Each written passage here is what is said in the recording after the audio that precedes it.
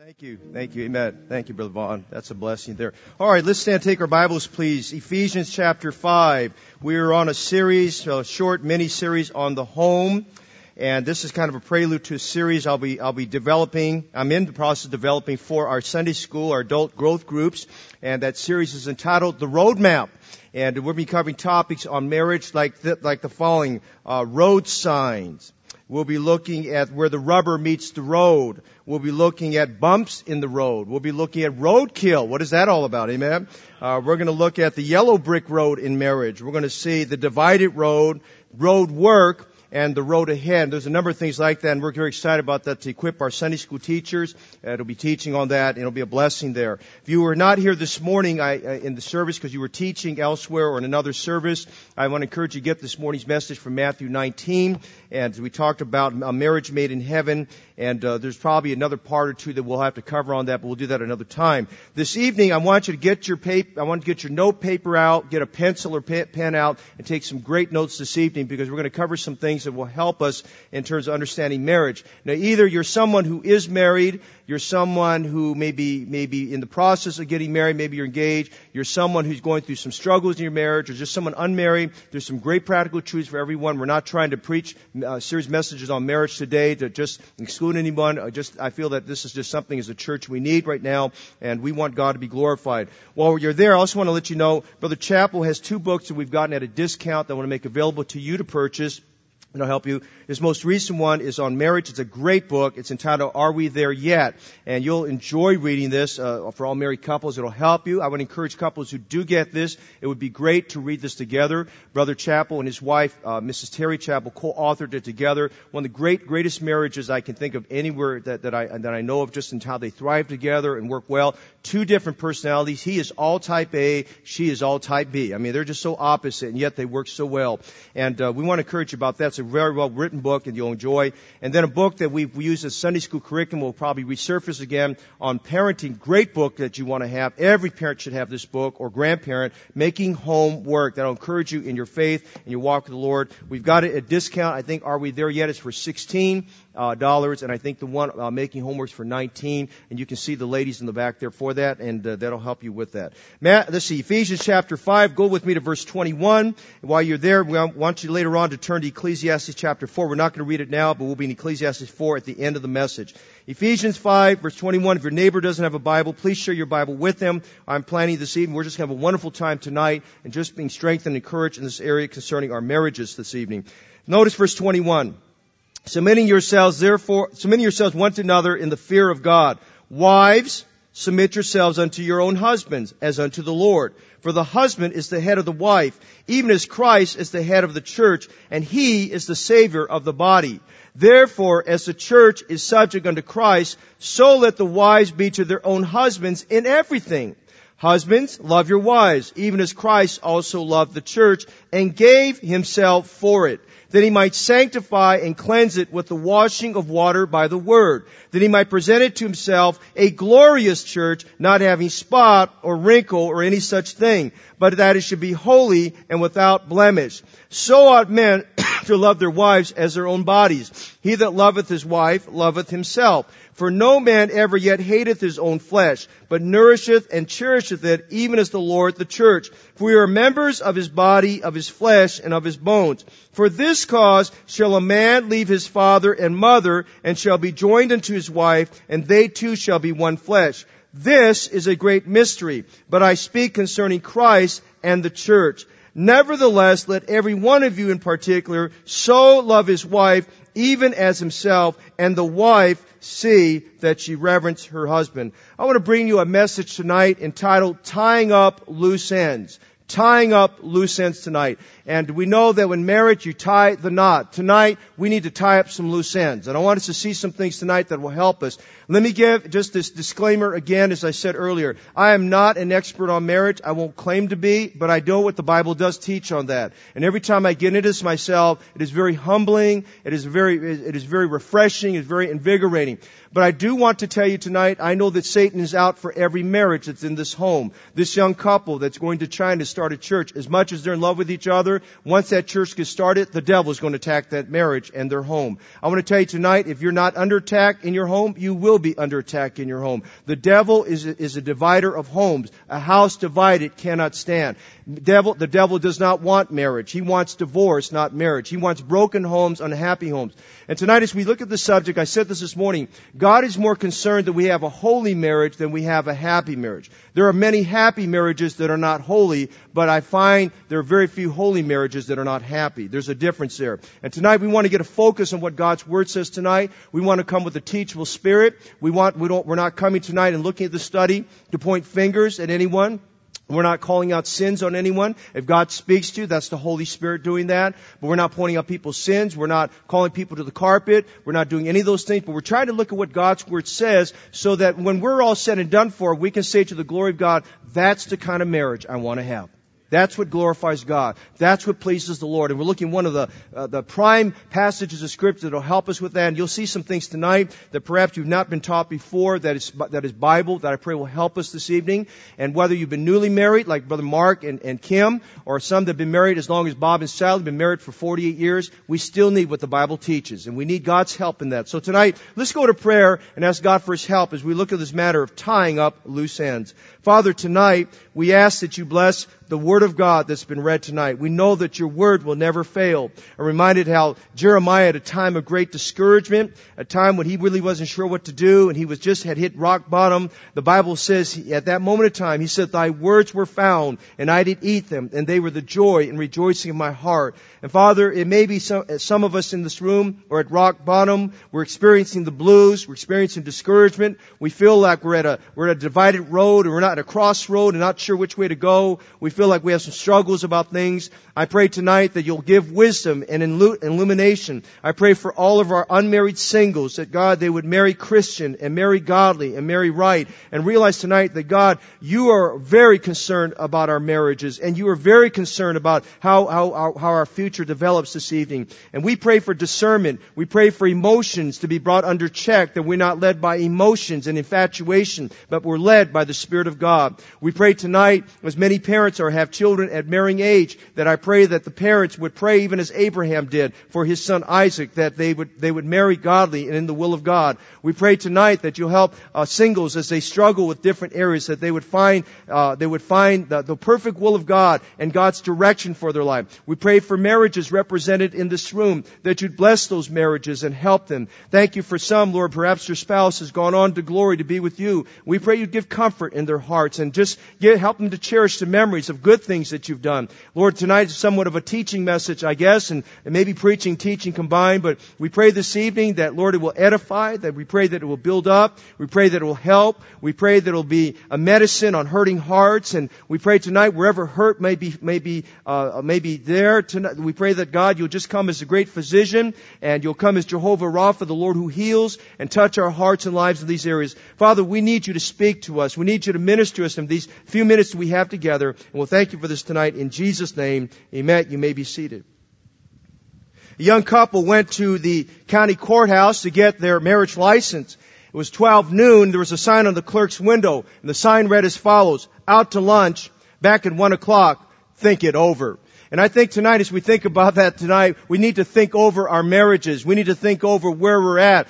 There are those who are not advocates for marriage. And next Sunday, if you're here, and I hope you'll be here, we'll give some statistics about what's happening with marriages today that should alarm us, but also should help us to be aware of some things that God wants us to do. I began a series that is entitled Yours Forever. I want to thank Brother and Mrs. Medina for singing that tonight as a prelude to this. We looked at Matthew 19. I hope you'll spend some time reading that later on, verses 3 to 9. And in summary, we said this in Matthew 19. Marriage is authored and originated by God. It was not an idea that man concocted. Marriage is originated from God. It was more than just a great idea. It's a God idea. Amen? It was originated by God. Number 2, we said marriage is when two lives become one. Two are becoming one. As we'll see through tonight, God's goal for your marriage and mine is not that two just become one, that two are better than one, as Ecclesiastes 4 says there.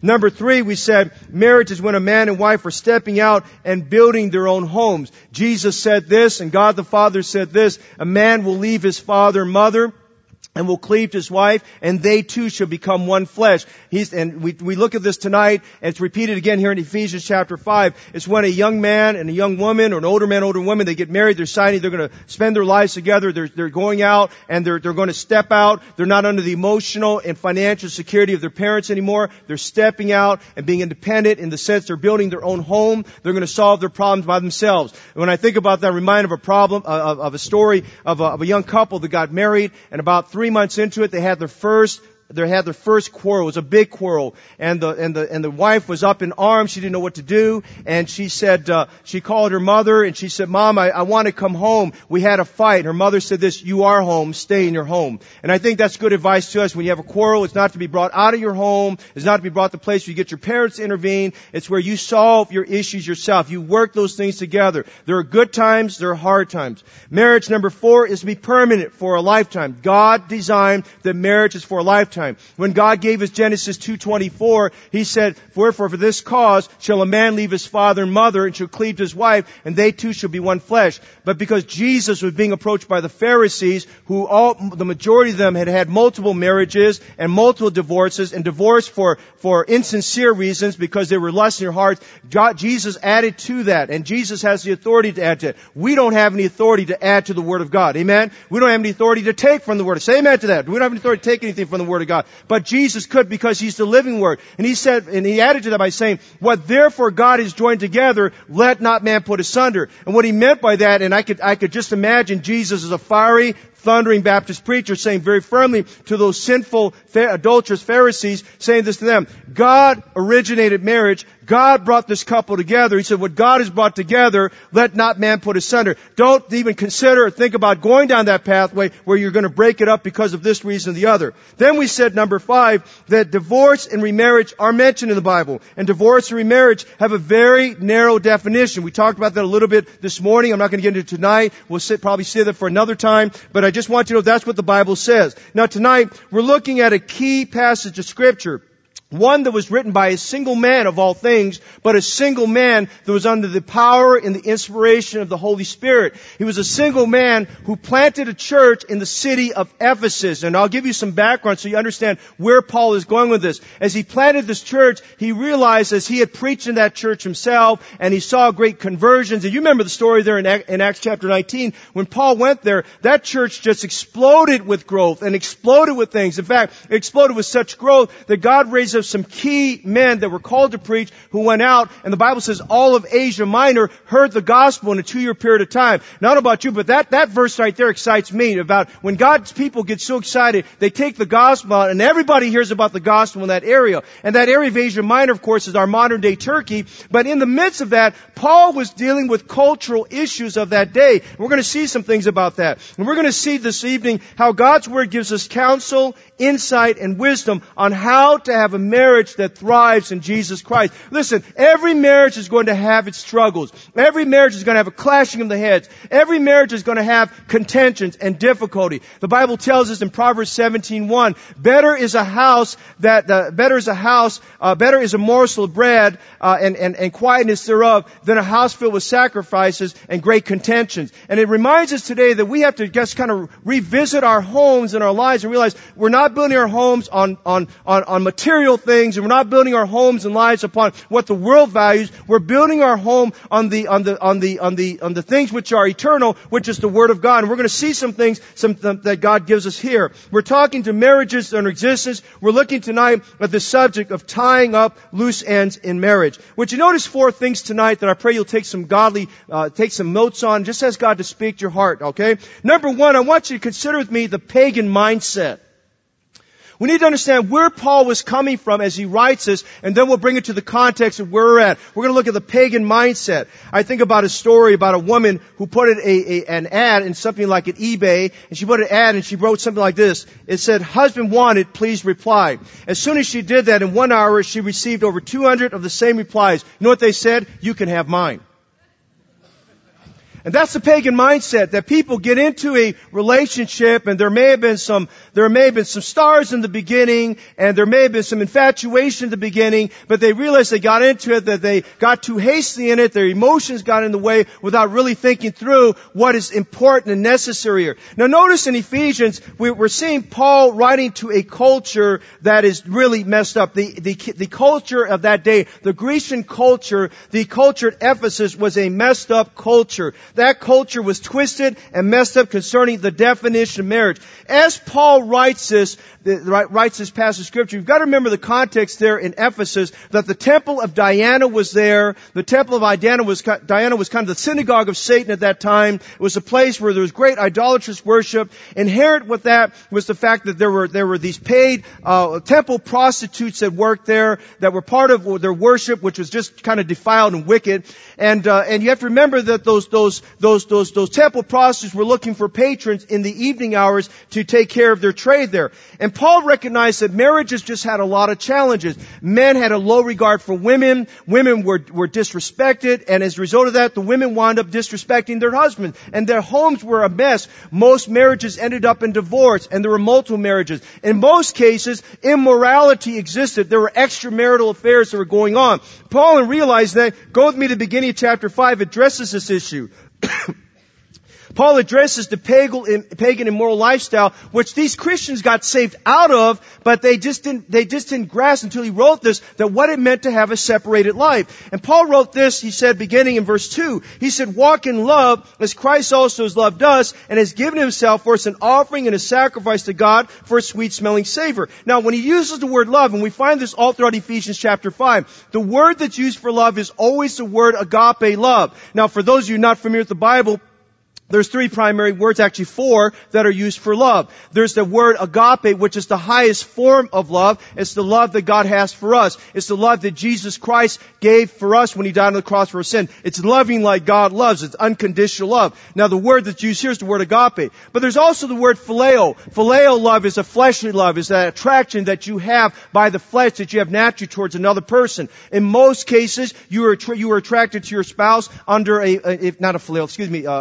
under a phileo type of love, eros, let me back up. An eros love, which is a fleshly type of love, and you were attracted by an eros, or if you would, kind of a fleshly attraction. So there's agape love on one extreme, which is loving like God. It's a pure love. There's an eros love. Eros love is a very fleshly type, natural inclination. It's kind of superficial and fleshly. And then there's, as I mentioned earlier, there's a phileo love. Now phileo love is a brotherly love. It's kind of a love that Christians have towards one another. We have our word Philadelphia, the city of brotherly love. We get our word Philadelphia from that. When we talk about brotherly kindness and brotherly love, we have a word phileo. There's another word, that's the word storge. That's another word that's used for love. But what we find here in Ephesians chapter 5, beginning here verse 2, that the love that God is referring to, that's predominant through Ephesians 5, is agape love. So we need to make a note there tonight. We need to park a note there and says, the way God wants me to love is to love like God loves. God wants me to have an unconditional love. God wants me to be long-suffering in my love. God wants me to be patient in my love. God wants me to have endurance in my love. I said this morning, that Jesus Christ, we have to look to Jesus, who endured the cross and endured such contradiction of sinners.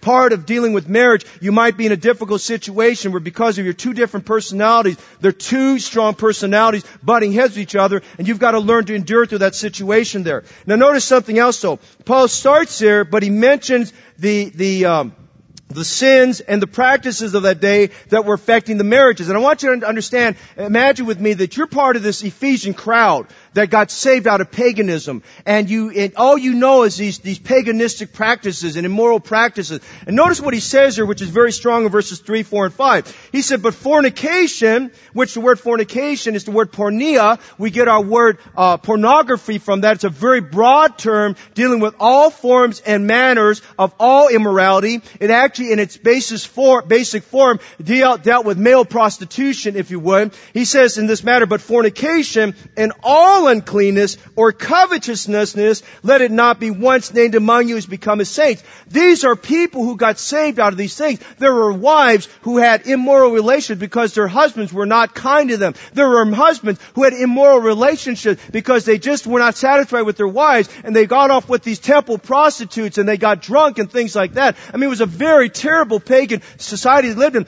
These people got saved. That's why I rejoice in 1 Corinthians 6 when we kind of look at someone who's got a bad lifestyle. We have to remind ourselves, but such were some of you, amen? But you're saved and you're justified and washed and regenerated and so forth like that. And he says, but fornication and all uncleanness or covetousness, let it not be once named among you as become as saints. Then he says in verse 4, neither filthiness nor foolish talking nor jesting which are not convenient, but rather the giving of thanks. For this ye know, that no whoremonger nor unclean person nor covetous man who is an idolater has any inheritance in the kingdom of Christ and of God. Now that's good teaching right there for us, because it reminds us that Paul is writing to a very pagan society. They had no groundwork. Pagans did not have a groundwork for marriage. They got married out of tradition. They got married because maybe their parents arranged it. They got married out of natural attraction. They got married because that was the thing to do. It could have been during that time that they were having premarital relations, which they were not supposed to do, and they realized they had to get married or something happened there. I mean, all these things happen. But now that they're saved, now they're in the blood of Jesus Christ, they're children of God,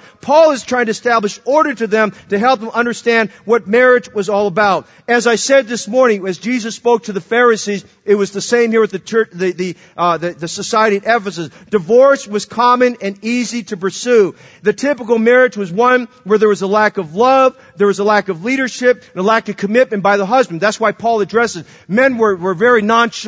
Men were not taking ownership in their homes. And basically the men were just not involved with their children. They were not involved with their wife. There was no emotional feelings towards their wife. And the same could be said about the wife towards the husband. In the typical home, the typical wife was despised and looked upon as worse than a servant and a maid rather than as a loving companion. They didn't see marriage as companionship. They didn't realize that God created marriage for the cure-all, for the panacea, for loneliness and companionship. They didn't see it that way. And as they got into this, started realizing, you know what? God values marriage very highly. Hebrews 13:4 says, marriage is honorable in all, and the bed undefiled. God has chosen to put His hand on marriage, whether you're saved or unsaved. God wants every marriage to embody all the principles of God's Word. But He says, but whoremongers and adulterers God will judge. And God says, I'm not in favor of this loose lifestyle that's there. You have to understand that there's the right place for marriage there. So the pagan mindset, it was ingrained in these people's mind. Now watch what happens. We go to Ephesians chapter 5, and people are getting saved. Men are getting saved. Women are getting saved. Typically, more women got saved than the men. And typically in that first century, the women got saved first and then the men. I think Brother Ted will experience some of that when he gets over into the place where we'll be at. It might be a number of women that wind up getting saved first. And these women are coming under the illumination and the truth of God's Word. And some of them are finding liberty. In fact, all of them are finding liberty and hope where formerly there was no hope for their life and no hope for their marriage. And they're finding help there. But they're realizing as they came home that they were having a difficult time in getting their husband to understand what's going on, and they so wanted their husbands to get saved, but the husband didn't want to, and the husband kept on living a very, very sinful life. And because of that, women would get frustrated. Christian wives would get frustrated, and sometimes would give pushback to their husband for their ill treatment. Or in some cases, very strong women would become very overbearing in their marriages and would just take control of things. So you had all this chaos going on, and the Christians that Paul was writing to at Ephesus, the church at this time while Paul was in Rome, is a much more established church. It's a mature church. It's an influential church. It's a church that's making inroads all throughout Rome. But they had this one issue. And the issue was that many of the homes of the church at Ephesus were having some challenges, and they were not embodying the principles of what God wanted for a Christian marriage. So that's why Paul wrote Ephesians chapter 5. And so he writes this to help us understand the pagan mindset was in existence. I needed some answers. So these are the questions of the first century that came up. What is expected of a Christian wife married to an unsaved husband? Or vice versa? What is expected of a Christian husband married to an unsaved wife? How do a saved husband and wife go beyond just living in a house and becoming a husband and wife with a happy marriage?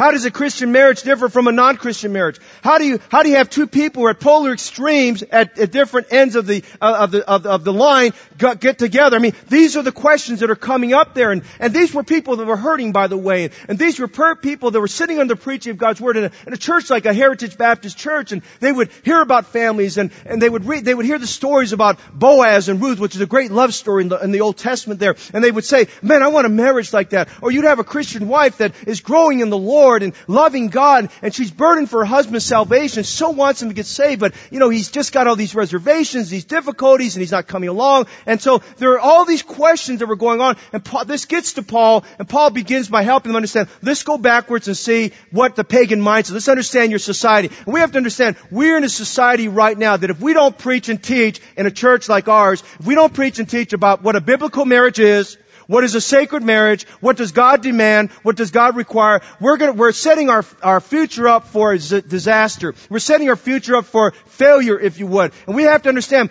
as we pass on the baton, we are passing on the baton of the Word of God. And we are passing on the baton of the gospel that needs to be preached. But we're also passing on the baton of faithful marriages and sacred marriages and homes and how to raise our children right for the glory of God. And I want to say today, sometimes you may look at this, maybe as a single person, and say, well, God seems just to be so restrictive, and God just seems to have an archaic idea about all these things. Let me tell you something tonight. God has the right idea about everything when it comes to marriage.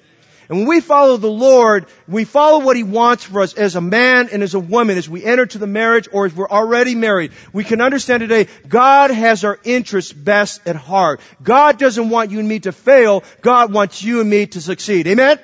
And that's what God wants for us, and we have to be cognizant of that. So tonight, the first thing we see is the pagan mindset. Number two, which you notice this very quickly. Notice, secondly, we see the perfect model.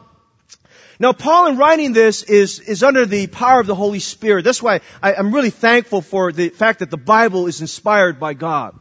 And the Bible tells us itself, its own self-proclamation, that it's profitable. Amen? And it's good for us. It's profitable for doctrine, for correction, for reproof, for instruction in righteousness, that the man of God may be perfect, thoroughly furnished unto all good works. Let me tell you tonight, it's more important, Brother Ted, it's more important, staff guys, it's more important that you're a better husband than you are a better preacher. Deacons, it's more important you're a better husband than you are a deacon. Sunday school men, it's important that you're a better husband than you are a Sunday school teacher. Amen. And I'm saying that tonight because we have to understand that our wives, when they enter into this marriage relation with us, they have high expectations, not of what you're going to put on the table, but what you're bringing in terms of your heart. And so once we look at the scriptures, Paul understands that. And he understands as he's writing Ephesians 5, he's writing to people that are hurt.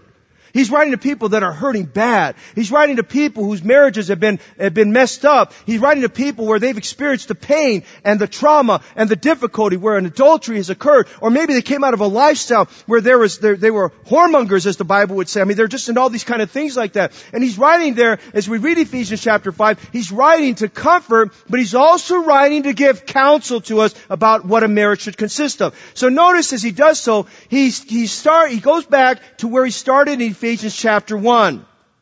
In Ephesians chapter 1, he talks to us about the riches we have in Jesus Christ. And you've got to go back to Ephesians 1:3, because in Ephesians 1:3 he says, blessed be the God and Father of our Lord Jesus Christ, who's blessed us with all spiritual blessings and heavenly places in Christ Jesus. And as you start reading Ephesians 1, what a great chapter. If you're discouraged, you ought to read Ephesians 1, because it just encourages you about your security in Jesus Christ. You're accepted in the beloved. You're adopted into the family of God. You're sealed with the Holy Spirit of promise. And he does all that in talking about the riches we have in Jesus Christ to bring them down to the fact, I'm writing to a local New Testament church, and as a local New Testament church, he says, you are to be under submission as a church to the authority of Jesus Christ. And he talks about Jesus Christ being the head here, and we'll look at this in a moment. And he references that 3 times. Once in chapter 1, once in chapter 4, and here in chapter 5. And so we're going to see a perfect model. They needed a model. These people needed a model to follow. They needed a right example. I like to tell people, if you want to find out something, go look at this couple here and this couple there, but I'm going to be real honest with you tonight. The greatest model we need for our marriage is to look at the life of the Lord Jesus Christ and His relationship to His local church. Jesus Christ is the bridegroom. The church is the bride. And if we're going to look at the perfect model, we've got to look at how Jesus loves the church. And that's what Paul does here in verses 22 to 26 or so, and actually the whole chapter. He deals with this matter of the love Jesus Christ has for the church and the model it is. Notice some things he tells us very quickly, because I want to get into the crux of where I'm going tonight. First of all, notice in verses 22 to 24, he references Jesus Christ as the supreme director of the church. Now, we're looking at Christ in the church for a minute. We're looking at the model. Jesus Christ is the supreme director. Would you notice the verses? Wives, in verse 22, wives, submit yourselves unto your own husbands as unto the Lord. For the husband is the head of the wife, even as Christ is the head of the church, and He's the Savior of the body. Therefore, as the church is subject unto Christ, so let the wives be to their own husbands in everything. Now, when he speaks about Christ being the head of the church, he's establishing by God's right, Christ leads His church. Christ is to be honored by His church. Christ is to have preeminence in His church in all things. And he references that, as I said, in Ephesians 1:22, Ephesians 4:15, and again Ephesians 5:23. There's only one head, and that is Jesus Christ. He helps us to understand the pastor is the under shepherd, but the chief shepherd is Jesus Christ. He's the chief shepherd and bishop of our souls. He's the great shepherd of the sheep, who through the blood of the everlasting covenant makes us perfect and complete to do all the will of God. Hebrews 13:20-21. We have to understand tonight that Jesus Christ is the head of the church. A committee is not the head of the church. The Constitution is not the head of the church. A Sunday school class is not the head of the church. Some other group is not the head of the church. Jesus Christ is the head of His own church there. And so as we understand that tonight, He's trying to help us understand our authority. There's a vertical relationship here. We must understand in everything in life there is subordination. Listen, I'll tell you some things. Jesus Christ as the head of the church is the leader of the New Testament church. Now when we have that biblical truth right, what a sweet journey the church is on. Amen? And I want to tell you something tonight. Jesus is a leader who will never mislead you. And Jesus is the leader who will never non-lead you. Now we have a lot of different personalities in this room.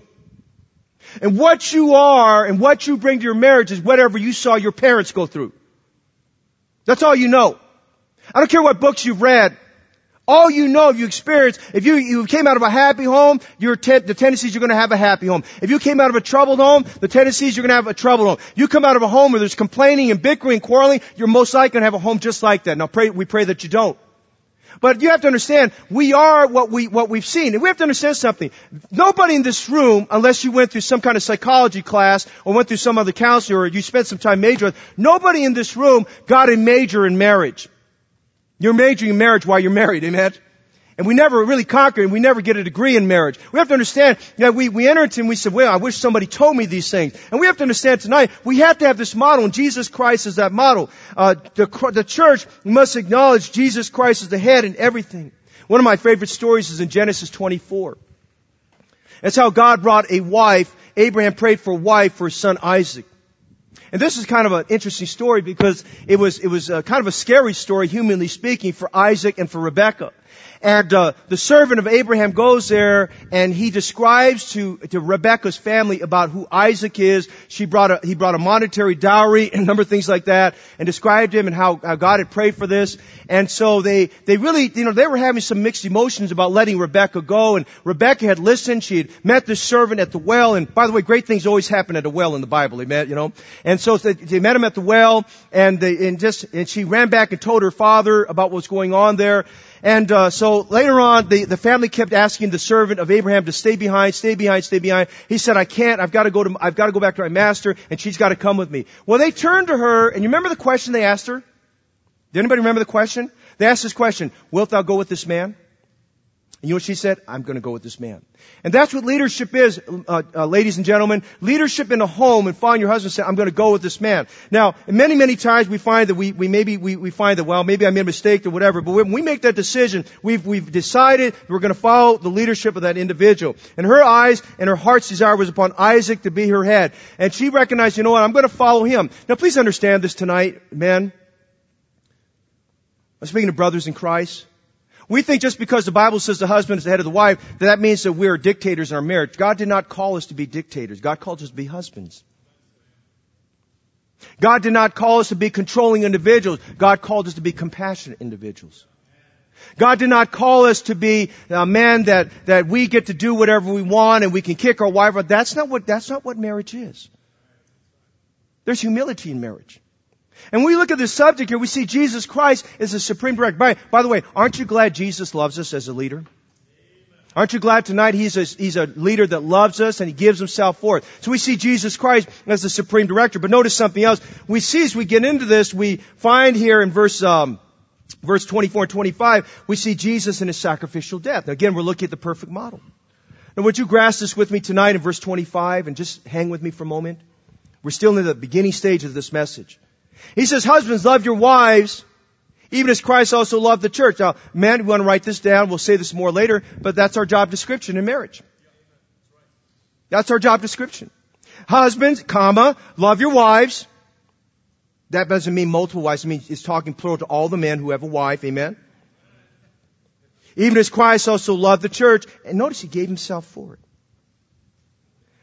Paul is reiterating what he said in chapter 5, verse 2. Would you look at that again? In chapter 5, verse 2, he says to the church at Ephesus, and he tells us, walk in love, as Christ also has loved us and has given himself for us an offering and a sacrifice to God for a sweet-smelling savor. Let me say to you some things about the death of Christ for just a moment. I know we just came out of Easter, and it's a reiteration of some things, but we need to hear this. We must remember Christ's death on the cross for us was voluntary. A thriving marriage are things we do voluntarily. Christ's death on the cross was vicarious. It was substitutionary. He took our place even though it cost him everything. Christ's death on the cross, it embodies the fact he gave his all. Look at verse 25 again. He gave himself for it. He didn't sacrifice someone else. He didn't give another lamb. He was the lamb. He gave himself for it. Christ's death on the cross indicated he went all the way. He went all the way to the cross. Christ's death on the cross meant he would not quit. May I park there and just say this tonight? As Jesus made his way, as tough as it was to carry that cross, and God provided a man, Simon of Cyrene, along the way to help carry the cross, Jesus did not quit. He still kept on going. May I help encourage you tonight? Keep on going in your marriage. Keep on going in your home. Keep on going for Jesus Christ. Christ's death on the cross meant he did not quit. Christ's death on the cross meant he endured the cross, despising the shame. Hey, you're going to have experience because there are all kinds of different personalities. You're going to be in an experience situation where maybe your spouse might embarrass you, and you might be in a situation where maybe something's happened and you feel very ashamed. Hey, let me encourage you. That doesn't mean you leave the church. It doesn't mean you quit reading your Bible. It doesn't mean you stop praying. It doesn't mean you stop loving your spouse. It does mean this. Jesus Christ endured the cross, despising the shame. When you hit those rough spots in marriage, always remind yourself, Jesus had a lot of rough spots along the way as he got crucified, but he despised the shame there. Notice something else. Christ's death on the cross was costly. It cost him everything. By the way, Jesus, when he died on the cross, he bled. Hey, what's coming out of us when it comes to giving in our marriage? What are you bleeding? What's coming out of us? Jesus gave everything there. Christ's death on the cross involved being railed upon and bad things being said to him. Hey, sometimes bad things will be said to you. It may have been at an emotional moment there and some things were said. Christ gave himself for the church. Christ's death on the cross was completely acceptable to God the Father. Now that's a great thought there, because think about this now. If Jesus Christ's death on the cross satisfied God's demands for sin, are we satisfying God's demands for having a marriage that has an agape love that's giving its all for marriage? Okay? So we see two things so far about this perfect model. We see, number one, we see Jesus Christ as a supreme director. Notice number two, Jesus Christ in his sacrificial death. But please grasp verses 26 to 29 as it now establishes for us where we're going. Notice a third thing that's very important about this perfect model. And we're not even about our roles yet. Would you consider with me tonight the sanctifying devotion?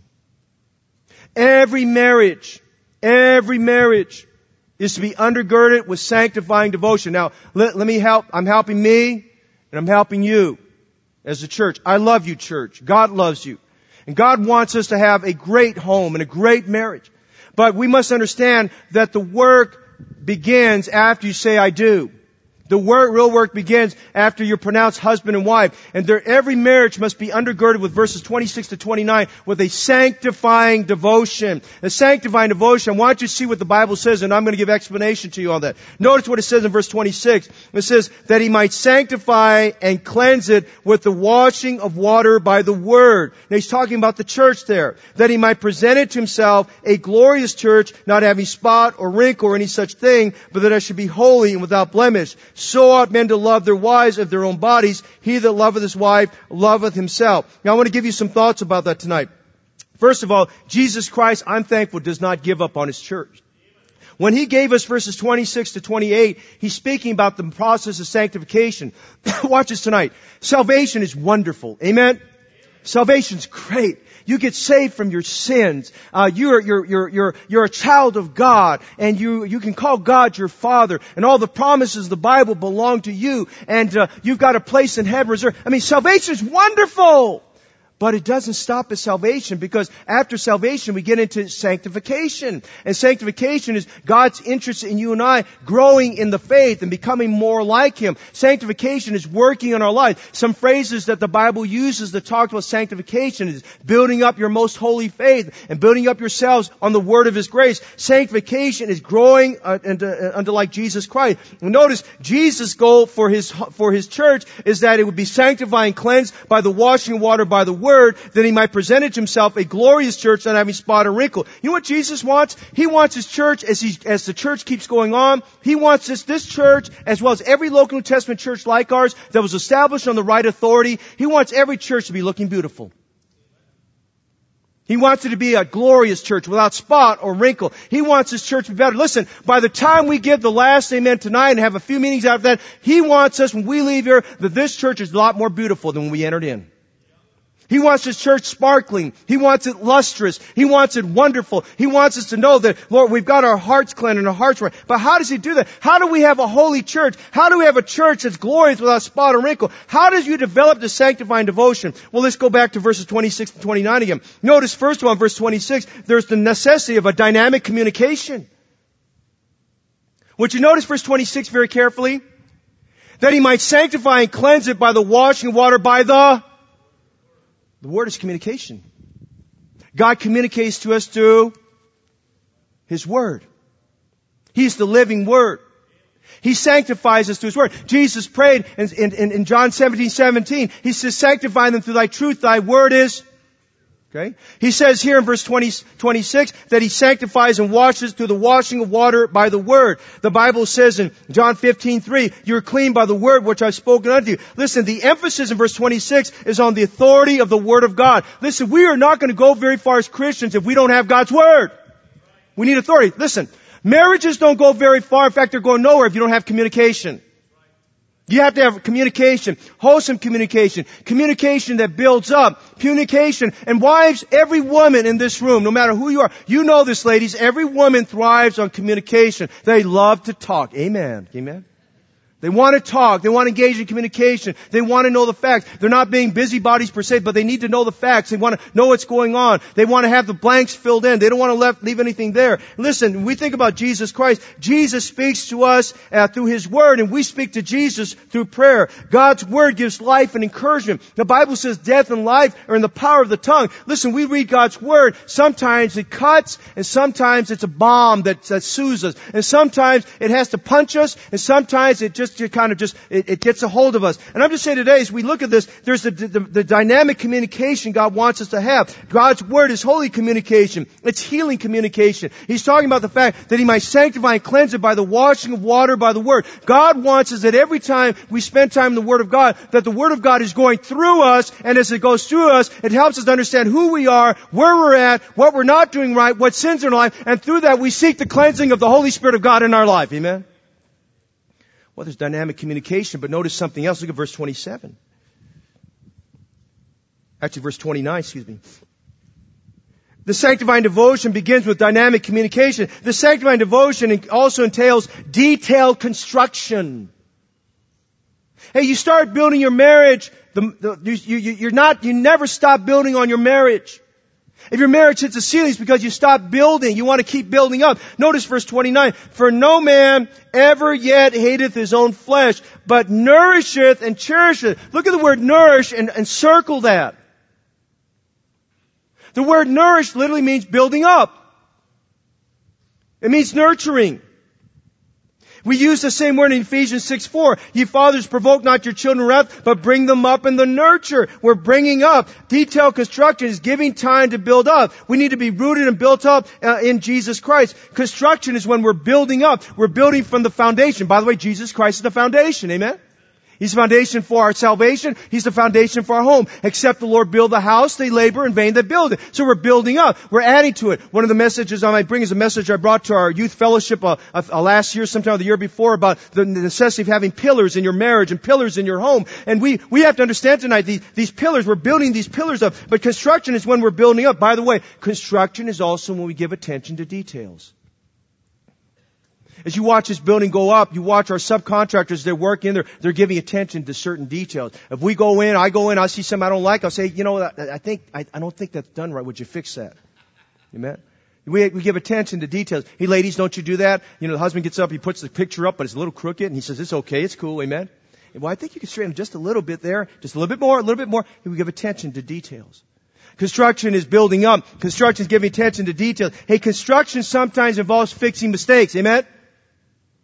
You ever put something in wrong and then you got to take it out and fix it back up again? That's what happens in our marriages. Sometimes we did it wrong and we've got to fix the mistake. But that's construction. There's detailed construction. But notice the other word in verse 29. There's the word nourish, but notice the word cherish. What a wonderful word. The word cherish literally means to keep warm. It takes us back to Ecclesiastes chapter 5 verses 9 to 12. It's to provide warmth. If one is alone, then that one is cold, but when they're with the other, there's warmth. Listen, marriage entails having warmth. To cherish means to keep warm. Hey, we get our idea, the thought of tender, loving care from that word cherish. We get that idea of just being tender, being loving, being caring, and cherishing one another. Now go back to 27. Notice this here. He said in verse 27 that he might present it to himself a glorious church, not having spot or wrinkle or any such thing. Hey guys, we are so impressed and we're so thankful when our wife takes some time and she makes herself beautiful. But the greatest thing that makes a wife beautiful is a husband who's really in love with his wife. Really helps her to grow and just building her up and encouraging her by her side and keeping her warm and all of these things that go on that Paul's talking about here. That's what Jesus is saying here. This is what Jesus wants. For His church, Jesus is building His church up through the Word. As He builds His church up through the Word, as He cherishes and nourishes us through the Word of God, you know what His goal is? That as we go along, that we're a glorious church, that we're without spot or wrinkle. He wants a church that has holiness in it and there's confidence and there's trust and trustworthiness in that. And so tonight we've seen the pagan mindset. We see the perfect model. Would you notice, thirdly, and this gets now into the crux of our message. Would you notice it very quickly here? Would you notice the passionate mutuality? Would you notice this is where in verses 22 to 33 we see the mutual responsibilities of husbands and wives. Remember, the pagan society they lived in did not have godly manuals or examples to follow. All they knew about was what they came out of, what they were living in. They saw disaster after disaster after disaster. Paul is now writing the sacred Word of God and giving commands and encouragement for how unhappy marriages can become happy marriages and how unfulfilled marriages can become fulfilling marriages and how people, all they had was a pagan mindset, can now have a godly mindset about marriage. They're getting God's mind on the matter. But for that to happen, Paul, first of all, tells us about the perfect model. Look to Jesus Christ. Then he says, listen, as you look to Jesus Christ, there must be a passionate mutuality. Listen, marriage is a relationship where it's not 50-50. Marriage is a relationship where it's 100-100. We've got to put 100% of ourselves in and not 50-50. Now I understand there are going to be days where maybe the wife puts in more than the husband. And there will be days where the husband feels like he puts in more than the wife. But at the end of the day, when you balance the books out, it should be 100-100 in what they're doing. And so Paul gives us some encouragement about this. How to have a 100-100 marriage. He's telling us how to treat our marriages. And now you hear me say this at every wedding ceremony I do. Every message. We need to treat our marriages like a savings account. We need to be careful we're putting more in than we're taking out. Listen, if you're in a relationship where more is being taken out than is being going into, you've got a bankrupt relationship. You're overdrawn. You've got overdrawn slips and it's a very difficult situation. We need to recalibrate that and get to the place where we're putting more in than we're taking out of it there. And so that's what he's talking about here. How do you put more into it? How do you have commitment? Well, notice two things he tells us about this passion mutuality. First of all, it involves a lovely helpmeet. Now, lovely helpmeet, he's talking about the wife. Now, he doesn't use the term helpmeet here. Helpmeet's only used one time in context of a marriage, and that's found in Genesis chapter 2. God looked at Adam and he said, "It's not good that man should be alone. Therefore, I will make him a helpmeet." The word helpmeet is actually one Hebrew word. You want to write this down. The Hebrew word is the word ezer, E-Z-E-R. Ezer means help. Ezer is used a number of times in the Old Testament. For instance, we get the name the Lord our helper, Jehovah Ezer. We get Eliezer, God our helper, okay? And so we look at that. The word Ezer is a good word. The very first time the Hebrew word Ezer is mentioned to us is found in Genesis chapter 2 verse 18. I will make him a helpmeet. Now let me give you some thoughts this evening about what it means, what God had in mind when he said, "It is not good that man should be alone. I will make him a helpmeet," okay? First of all, when he said the word helpmeet, he saw Adam being a hard worker, being a workaholic. He saw Adam just thriving on what he was doing. And ladies, if you didn't figure it out, most productive men, they thrive on doing things. They thrive on being productive. Guys, if you're not productive, let me encourage you tonight. Be productive, amen? Do something. Have a goal for your life. Have a vision for where you're going. Be constructive. Have an energization about doing something there. And he saw this man that was busy naming all the species in God's kingdom, he was the greatest horticulturist that was alive, and the greatest botanist that was alive, and he was the greatest caretaker for the garden of God and life. And God saw this man working night and day, taking care of all those things. And he says, "Not good that man should be alone." He needs someone to help him. He needs someone to fill in his deficiencies, his inadequacies. He needs someone that can help him bring things full circle. And so that's the idea there of someone complementing someone else. This idea of being a burden bearer. Bear you one another's burdens. This idea of someone you can share your life with. Someone that understands how you feel, and though they may not know exactly how to say the right things, just coming up alongside you and slipping their arm into you does a lot. When my father passed away, and he went home to be with the Lord, and the church was gracious to let me do the service here, the memorial service. I got there, and it kind of just caught up with me that moment there as I got the family together, and we were just circling around and looking at my dad, and just that moment, it just got a hold of me, and I kind of broke down for a few moments here. As I broke down, I didn't know what to say. I was trying to lead our family in prayer. I just was really just overwhelmed at that moment. And I'm just thankful. My wife didn't really say a thing to me. She just came alongside me, just put her arm like she's done for 36 years just inside my arm. And it was just that assurance of knowing, that's what a helpmeet's about. They're there as a burden bearer to come alongside you at that most critical time there. A helpmeet is someone you share your life with, someone you want to express things with, and you seize upon things for the glory of God. A helpmeet has the idea of a suitable companion. Helpmeet has the idea of companionship. Not two people that are living separate lives, but two people living one life together and enjoying it together in the Lord Jesus Christ here. And so Paul is writing this here and talking about this lovely helpmeet. Notice in chapter 5, Paul does not use helpmeet. Paul uses the word wife and wives to refer to the specific role. In fact, it's so important, 9 times the word wife and wives is used in Ephesians chapter 5 verses 22 to 33. 9 times as he addresses wives. And notice the central idea is found in verse 22.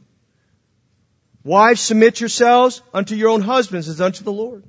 I remind us, we think about that word submit and the word subject to that he uses later on. In verse 24, I'm reminded of the story of an African chief who called all of his men in his village together to his hut. He said, "We need to have a meeting of the men. I want all the men to come to the hut." And as the men all assembled there, he made this statement. He said, "I'm very fearful that there are really no longer any real men in our village. I kind of feel like we're in a situation where, men, you've got just not taken a leadership role, and your wives have overtaken you in this capacity, and you're being ruled by your wives and run over by your wives." And so he said this, he gave a challenge to those men. He said, "I want to find out if what I'm seeing and hearing is really true." He says, "I want all the men who feel like their wives are bossing around and ruling them and telling them what to do. I want all those men to stand over here on my right side, and there were 2 doors into his hut. I want you to go out through the right door. I want you to assemble there and then go out through that right door." And so all those men that were inside of his hut, they were there, they assembled there, and just about all the men went through that right door there. one man stood alone at the left side, and he said, well, those of you who don't feel like you're ruled by your wife, stand at the left side, and just only one man stood there. And this one man went to the door, and the chief was amazed. He said, wow, of all the men in my village, only one man felt like he was in a leadership role in his home, and all the other men felt they were ruled by that. So then he called all the men back together again, and he says, at least we have one real man in our village. And he turns to that one man and went to the left door, and he asked the question, could you share with the other man, what is your secret? How is it that you are the only man in this whole village to go through that left door? And that man said this, well, before I left the house this morning, before I left my hut this morning, my wife said, honey, when you leave, make sure you never follow the crowd.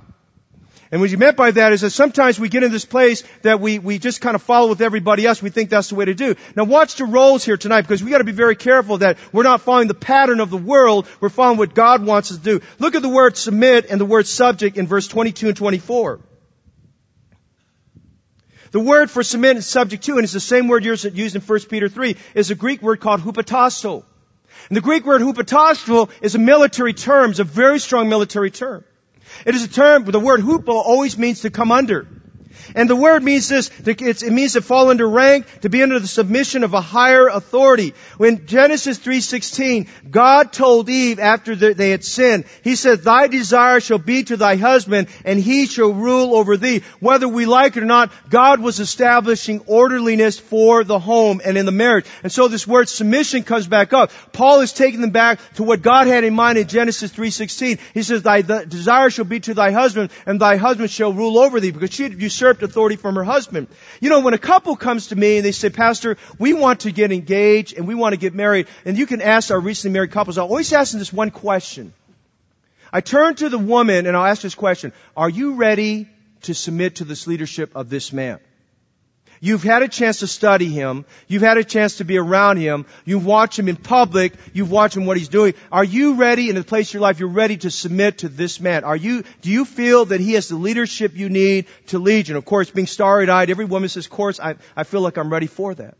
But I want to caution you tonight, for every lady this evening, we must observe and come to that recognition. Are you under the authority and the leadership of the man? It doesn't matter if he's a weak leader or strong leader at this moment. What does matter is that you're going to compensate for that. God called you to be a helpmeet. You compensate whether he's weak or whether he's strong, whether he's boisterous or non-boisterous. You need to compensate for that. We need to be very careful that a woman is deciding when she wants to get married that she wants to be a Titus chapter 2 woman, a keeper at home who desires to make the home the ministry of her life there. Submission implies that where you were once under the authority of your father, you're now going to be under the loving authority of your husband. Submission means leaving the past behind. Submission means that you're going to find your emotional and your physical and your spiritual security in your husband. Submission means that you're not going to run to your family to solve your problems. Submission means that together you're going to work out your issues. Submission means together you're not going to be depending on other people to make it happen for you. You're going to make it happen for your marriage with God's help there. Submission means is unto the Lord. Let me say this tonight. Submission is being unto the Lord. A wife is not commanded to sin against God in her own conscience in the area of submission. Submission means this, as unto the Lord does not mean that you allow yourself to be victimized by abusive behavior. That's what it means. It means this, we understand, is unto the Lord. God does not call you to a marriage to get hurt and victimized verbally or physically there. This says as unto the Lord there. Submission means that a wife finds her significance and her security in life by fulfilling the needs of her husband and the two of them building their home. Notice later on in verse 33. Nevertheless, let every one of you in particular so love his wife, even as himself. And notice he closes up verse 33, and that the wife see that she reverence her husband.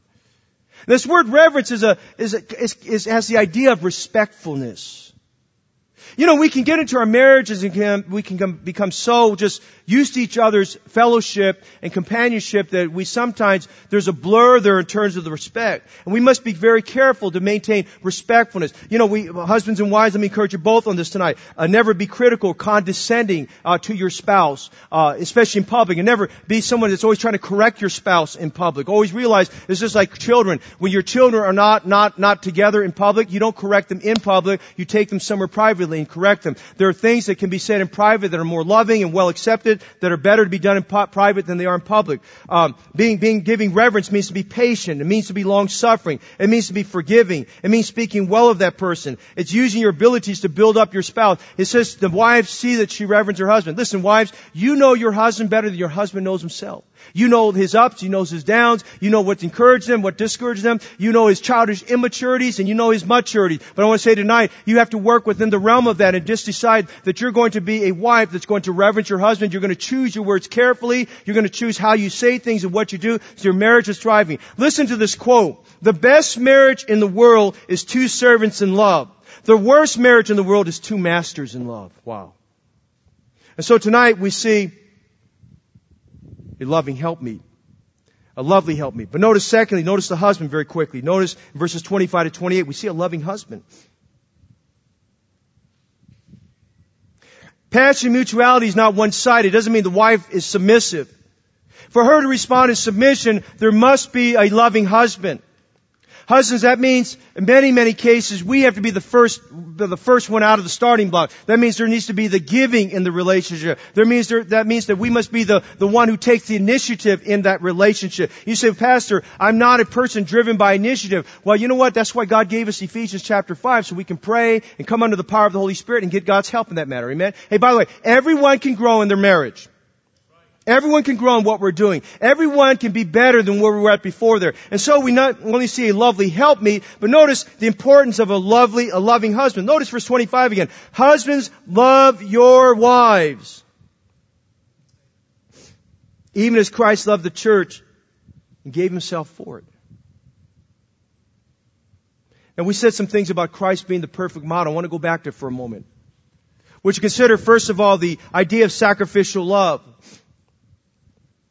Christ gave himself for the church. Let me just make some statements and questions tonight, okay?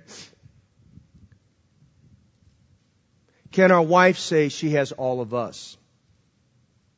Or are we distracted? Or too consumed? Even in the ministry, we can be so consumed with the ministry, we have to be very honest. Does our wife, man, have all of us? We have to ask this question. Jesus shed his blood as part of the payment price. Is marriage to us convenient or is it costly? What price are you willing to pay for your marriage? Don't get married if you're not going to pay the price. But if you're in the marriage, decide right now you're going to pay the price. It's not a matter of we're not in relationships of convenience. We're in relationships that will cost us. What's coming out of us that demonstrates our love? Jesus endured contradiction of sinners. Can you take contradiction? Can we stand being corrected?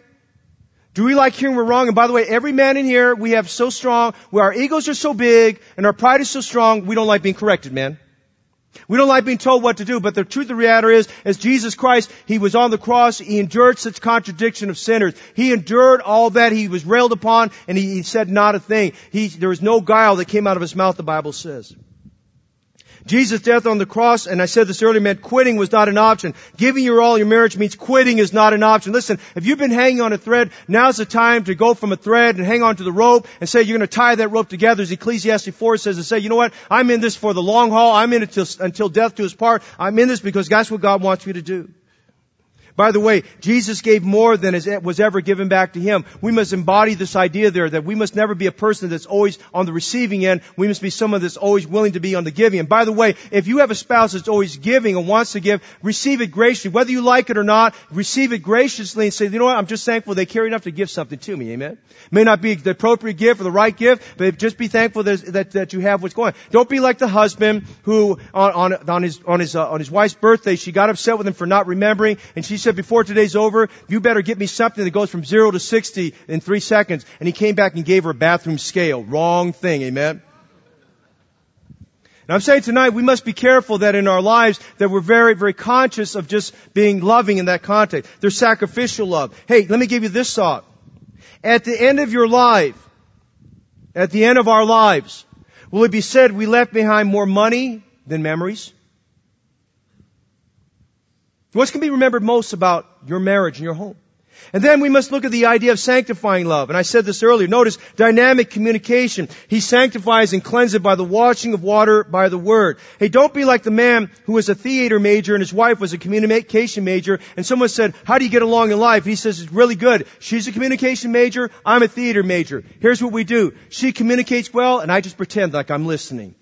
We must be very careful that we don't treat our marriages like that. Dynamic communication. Jesus cleanses His church through the sanctifying, the cleansing, and washing by the Word. We have to work at this matter of communication. Some are really good at it. Others have to just kind of keep working at that. Hey, we must have diligent construction. Let's fix our mistakes. Let's give attention to details. Let's clean the house periodically. Let's not be afraid to address the issues where perhaps we have some things that need to be dealt with, and maybe we need just to fix it a little bit there, but let's just decide today that we're going to give diligent construction. Let's be careful, men, that we're making our wife more holy than we are making her happy. If you make her holy, the happiness will follow. If all you're doing is make her happy and there's no holiness, we're going to have trouble there. Notice something else here. There's the divided closeness. Are you keeping the fire in your marriage? Listen, fire is something in our marriages, it just doesn't happen.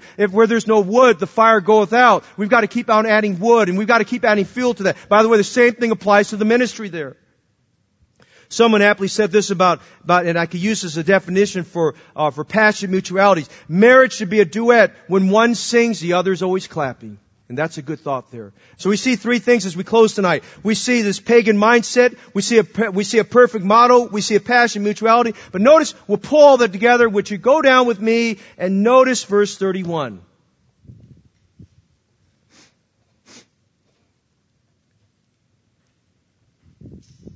In verse 31, this is the third time in the New Testament, third time in the Bible, this matter of the one flesh is mentioned. And in verse 31, he says, "For this cause shall a man leave his father and mother, and shall be joined to his wife, and they two shall be one flesh." Now I want you to understand the context. You listen to me tonight, watch up here. Put your notes on for a minute. Genesis 2:24, when God announced marriage, Genesis 2:24, the becoming one flesh was at the front end, was it not? That was the marriage ceremony. You've heard me say that many times, that as God took a rib out of Adam and He made Eve, she was similar to him but different to him, and God was the father escorting Eve, his daughter, to Adam, and at the same time He was pronouncing the marriage, and He pronounced the marriage husband and wife, but they didn't know how to have any concept of marriage because God is in the origination of it. So Genesis 2:24, in my opinion, was basically the marriage ceremony message that He gave them. And at the front end, God is giving the definition of marriage. "Therefore, for this cause shall a man leave his father and mother, and shall cleave to his wife, and they two shall be one flesh." Now that's at the front end of defining marriage. Go down to Matthew 19:4. In Matthew 19:4 and 5, Jesus does the same thing. The Pharisees are asking Him actually about the subject of divorce, and He brings it back full circle. "Have you not read that He which made them male and female?" And He says, "Therefore, for this cause shall a man leave his father and mother, shall cleave to his wife, and they two shall be one flesh." Watch this. Both God the Father and the Lord Jesus Christ put the matter of the responsibility and the coming together, the consolidation of marriage, right at the front end. Because people need to understand at the front end what God's mind is. Paul is writing to saved believers. Paul is writing to the church at Ephesus. Paul is writing to people who are saved, who want to get their arms around the idea, how do I have a happy marriage? Do you notice something here? Paul puts this matter of the one flesh at the back end, not at the front end. You get what I'm saying tonight? Nod your head, say if you understand. At the back, why is he putting the back end? Because he's saying here, the reason why we're in the mess we're in, we haven't accepted and taken on the mutual responsibilities of submission and love that work together, that the two don't work together, you're not going to have a thriving marriage. He says, now that you understand that wives, you're to submit to your husband, and husbands, you're to love your wives, and there's to be sanctifying devotion, and there's to be this detailed construction and all these things. He said, therefore, for this cause, he said, shall a man leave his father and his mother, and they shall be joined to his wife, and they shall be one flesh. He says, you know what? I'm writing to a society where they are not living like one flesh, but in a church where they don't understand the concept of marriage. But if you get the responsibilities down in submission and you get the responsibilities down in love, guess what happens? Man, you're going to have fulfillment and joy because now you can understand how you come together as one flesh. Paul is still writing under the inspiration of the Holy Spirit. He puts it at the back end because he says the problem we have in our society is that people are ending the marriage. They know the theory, but they're not applying it as God intended it to be. That makes sense? That makes sense? God did not, Paul, in leading Paul to write this, puts this matter of the symbioticness of marriage, the oneness of marriage, the consolidation of marriage, the oneness of marriage. He put it after he explained to them diligently the importance of submission and love. Now you're going to have to think about that for a minute. If we're going to have order in our marriages, we're going to have a loving home. For this oneness to work, Instead of it being a theory, we've got to understand, wives, our role is a submissive wife, and husband, our role is as a unconditionally loving husband. And notice as he writes this, he brings it back full circle here. He says in verses 31 and 32, he says, they two shall be one flesh. And then he brings it back to full circle what he said earlier. He's repeating everything he said earlier. He said, this is a great mystery, but I speak concerning Christ and the church. He's saying that's exactly what Jesus wants us to do. We're to model our marriage after Jesus and his relationship to the church. And he says, nevertheless, Paul's saying there, maybe you don't get it right now. And Paul's saying, maybe you're finding this very difficult to do. It's a hard pill to swallow. And maybe you're having a hard time, ladies, getting your arms around the idea of submission. And men, you're having a hard time loving maybe a wife that's very difficult to love because maybe she's just her personality, or maybe she was abused growing up, or she had there was abrasive things that happened in her life, and she's having a hard time overcoming that, or vice versa. He says, nevertheless, let every one of you in particular so love his wife even as himself. You know what he's saying there? God understands all the trauma, all the difficulties, all the abuse, all the problems we went through. But he said, nevertheless, in these things, let every one of you. He said, there's no exception clause here. Let every one of you, you're saved, you're under the power of Jesus Christ. You can have the filling of the Spirit, according to Ephesians 5:18. You have God's power in your life. Even, he says, nevertheless, let every one of you in particular so love his wife even as himself. Listen, you don't abuse yourself, don't abuse your wife, is what he's saying there. Then he says to the wife as he closes out in verse 33, and the wife see that she reverence her husband. So as we close, what is Paul saying through all this? You know what he's saying through all this? The title of the message. We're tying up loose ends. Let's go to Ecclesiastes 4. We'll read this and we're done. Do you guys have that board? You're going to help me with this? I want you to see something here. If you can set this board up for me tonight. Go with me to Ephesians 4 while they're setting up. And we're going to be done. Ecclesiastes 4. I'm sorry, Ecclesiastes 4 in the Old Testament. And by the way, the word joined together, he uses joined together. It literally means the idea of glued. You're glued together like this. You can't be pulled apart. It's a crazy glue. It's a crazy love, amen? Just pulled together, you're attached together, you're not coming apart. Now Justin and Jennifer, when they got married, they did this threefold cord thing. And I want you to see this in a minute, but go with me to Ecclesiastes 4. And I want you to follow me as I read the verses. And I'm going to have them demonstrate just so we can grasp it. Then we're done and you can go home, amen? Except for those who have a meeting with me afterwards, amen? Look at verse 9. This is so wonderful about marriage. Now, all that I said, let's go to verse 9. Two are better than one. Praise God for that, amen? Two are better than one. Say amen to that, guys. Come on. Ladies, you need to break a rib or two there. Just break his rib, okay?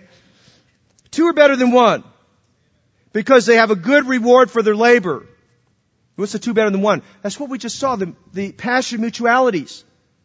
That's how two become one, okay? So watch this here. He says in verse 10, for if they fall, the one will lift up his fellow. But woe to him that is alone when he falleth, for he hath not another to help him up. Again, if two lie together, then they have heat. But how can one be warm alone? But if one prevail against him, two shall withstand him. And notice a phrase here that's very important. A threefold cord is not quickly broken. Justin, Jennifer, can you demonstrate this? And you bear with them if they don't get it together. I think Jennifer's got it together here. I don't know about Justin, amen? But to do it so people can see. But I want you to see they got three strands there. And Mark and Kim did this recently at their wedding. As they're doing this, they're demonstrating the threefold cord.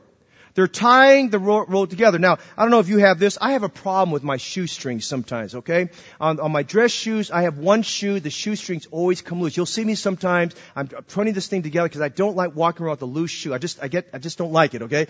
And so I just have to tie it up. But I found something interesting. If I take a third cord and I wrap it around and tie it up, that the other two don't come loose. And notice, if you would, the threefold cord, they're braiding this together, but it's not two cords around each other. It's two cords around the third cord. You know what that's telling us tonight as we consider Ephesians 5 and we end this message tonight? We need to wrap our lives around Jesus Christ. We need to wrap our lives and tie our lives. We need to be knotted up with the Lord. Listen, our marriage is not going to make it unless that third cord is Jesus Christ. We have to decide in our marriage relationship that we're going to be bound together. The Bible says two are better than one. And the Bible says a threefold cord in verse 10 or verse 12. He says a threefold cord is not quickly broken. And so we tie up loose ends by realizing we've got to tie everything up together in the Lord Jesus Christ.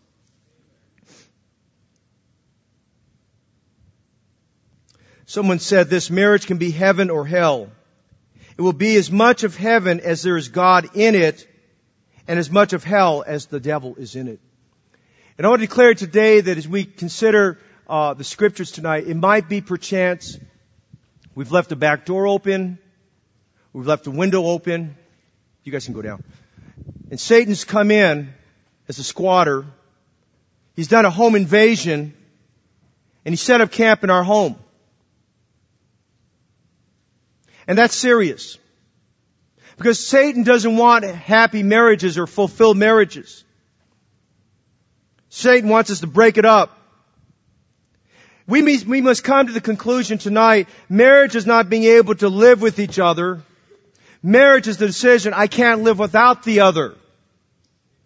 Marriage is not trying to live with each other. Marriage is the decision, I can't live without the other. You say, well, I'm not sure I'm in God's will. If you're married, it's God's will right now. You stay in that marriage. That's why God gave us Deuteronomy 24. They were divorcing and all this kind of stuff. God's not in approval of that, but He says, you know what? You need to stay in that marriage is basically what He's saying. You need to stay in that marriage. And whatever may be going on, you've got to do everything in God's power to stay in that marriage and let God work through this. As we close tonight, I want to give you these things this evening. The spiritual backbone of a church that is strong are strong in biblical marriages. It's Christians who are living for God. Unmarried single people look at the marriages of a church like ours, and if our marriages are struggling, they draw conclusions as to what they like and dislike, what works and doesn't work. Listen, greatest testimony we have for an outside world is having them to see that our marriages are embodying Jesus Christ. Okay? If we're not doing that, how can we bring people to Christ? And don't substitute ministry for your marriage. It's more important you have a thriving marriage than you have a thriving ministry. It's more important that you keep your home than it is that you lose your home. And my desire tonight is severalfold this evening. For every single person tonight, you long and desire to get married, would you make a decision tonight? You're going to trust God for your life. You're going to begin praying, if you haven't done so, pray for God's perfect mate for your life. Ladies, you pray for the perfect man and the right man for you. The perfect man is whoever God gives you. And the perfect lady for you guys is the one that God gives you. And you can say tonight, well, I'm not sure I'm in the perfect marriage. If you're married, you're exactly who God wants you to be with. You've got to work at that tonight. Secondly, for every married person tonight, none of our marriages can glorify God completely if we don't have the balance, the mutuality of the submission and sacrificial love together. We've got to have it together. So I was so burdened this year that I just, we couldn't fit a married couples retreat into our schedule. But I felt like, I don't want the year going by and we don't address the need of that. We've got a lot of young couples getting married and a few more praying about what God wants them to do, and others along the way are going to get married, and we've got young people growing up and they're kind of looking what's going on there, and we've got established marriages and we've got challenges coming at us at different angles, and we just need to go back and see what God's Word says there. So I'm going to give an unusual invitation tonight. Number one, I'm calling on married couples as a whole to come, humble themselves, and join me at the altar. And holding hands together, say, you know what, we're going to tie up the loose ends. We're going to be knotted around that third cord, which is Jesus Christ. I'm asking couples tonight to humble yourself and come. If your wife or your husband's not here tonight, you can still come. And I want us to come tonight. We're not going to play the piano. I want you to come and join me in humbling ourselves before God. We're not trying to show people that we've got it together. We're not trying to send a message. What we're trying to do tonight is say, you know what? I made a pledge. I made an investment. I'm going to get back into it and make it what it ought to be. Every married couple. Number two, every single and married person tonight. But let me reemphasize, if your spouse is not here, you can still come and join us tonight in praying. And I want you to come and pray for your marriage tonight and ask God to take it to a new level. Because I'm going to tell you, after tonight, you're going to see a lot of attacks on all of our marriages and our homes. Every single person, would you humble yourself tonight? You may be disillusioned, you may be discouraged, you may be disappointed, you may feel like quitting. But would you come tonight and realize God is not wrong about what He says about marriage? And to pledge yourself to say, you know what, I'm going to keep myself right before God. And I want to pray and spend time tonight, just take a moment at the altar and say, Lord, I want you to help provide for me that godly spouse that you want me to have. You come tonight. I'm going to set the way. I'm going to be the first one down. We're going to take our moment here at the altar because this is a church family. This is not about churches outside. It's about Heritage Baptist Church tonight. And others tonight, maybe you're not married or, your loved ones gone home to be Lord. Why don't you come also with us and say, you know what? I had a great marriage and I had a great home. And I'm thankful for my spouse. And I'm just coming tonight to pray for the marriages in this church and the homes of this marriage. I want everyone to take a moment tonight and just come. You young people that are high schoolers and college students, you ought to come tonight and say, you know what? I want to get God's mind on this, man. I want to follow right. Don't get to this place of thinking, well, it's a losing proposition. I can't do it. Let's trust God. Let's just say, I believe.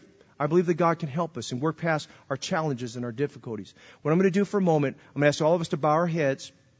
I want you to take a moment of silent prayer. And you join us as we come to the altar tonight and meet ourselves. You can kneel, you can stand, you can come without your spouse. If your spouse is not here tonight and you just come, but if you're here with your spouse, you come together. Don't come without your spouse. You come together and just meet God at the old-fashioned altar. We're going to take a moment to pray, and then in a moment we're going to dismiss and ask everyone to go. Would you do that with me tonight? Let's bow our heads and close our eyes. Let's ask the Lord of glory, the God of heaven, to help us this evening. And I'm going to be calling on marriages to come and join with the Lord.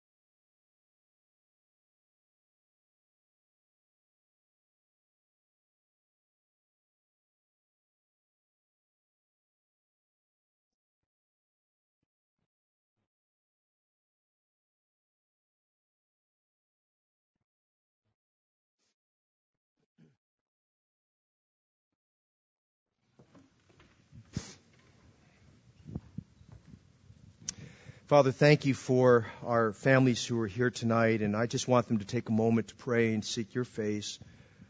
But God, thank you for marriage vows that were exchanged at different intervals of time.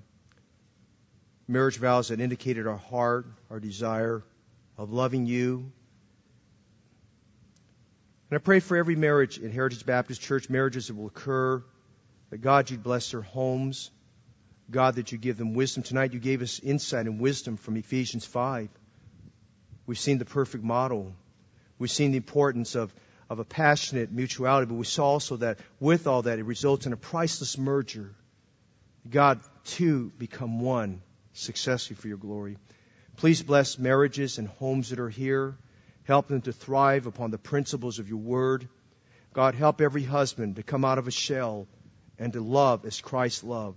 Help every wife, Lord, to lovingly submit to the leadership of her husband. Help every marriage that has some kind of a struggle, some kind of a quarrel, some kind of a contention, some kind of a difficulty, that the power of Christ will overcome that. And they'd find that, Lord, that you are in control of that situation.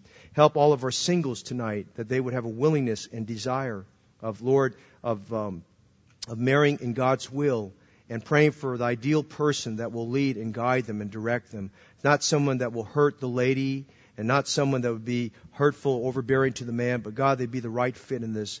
And we pray, God, in all the midst of all this, that the Spirit of your grace would work in our hearts and help us realize we need grace in our marriages and we need grace in our hearts to bound for Jesus Christ. Thank you for the perfect model that Jesus gives us. And tonight, we just give you the glory for what you're doing. I know, Lord, tonight we took a little bit extra time on this, but we realize the importance of this. And we pray that every marriage would be treated like a savings account, that we're putting more in than we're taking out. Father, would you bless what's been prayed and brought up before you? Help work past our imperfections and work past our our weaknesses and work past, God, our inadequacies, and give us strength in the Lord and wisdom day by day as we seek the Lord in counsel and wisdom and direction. Thank you for loving us. Thank you, Lord, for a church that loves you. And God, I pray for every heart tonight that's been touched in some way from your word. Would you touch those hearts? Would you tonight give healing where there's hurt?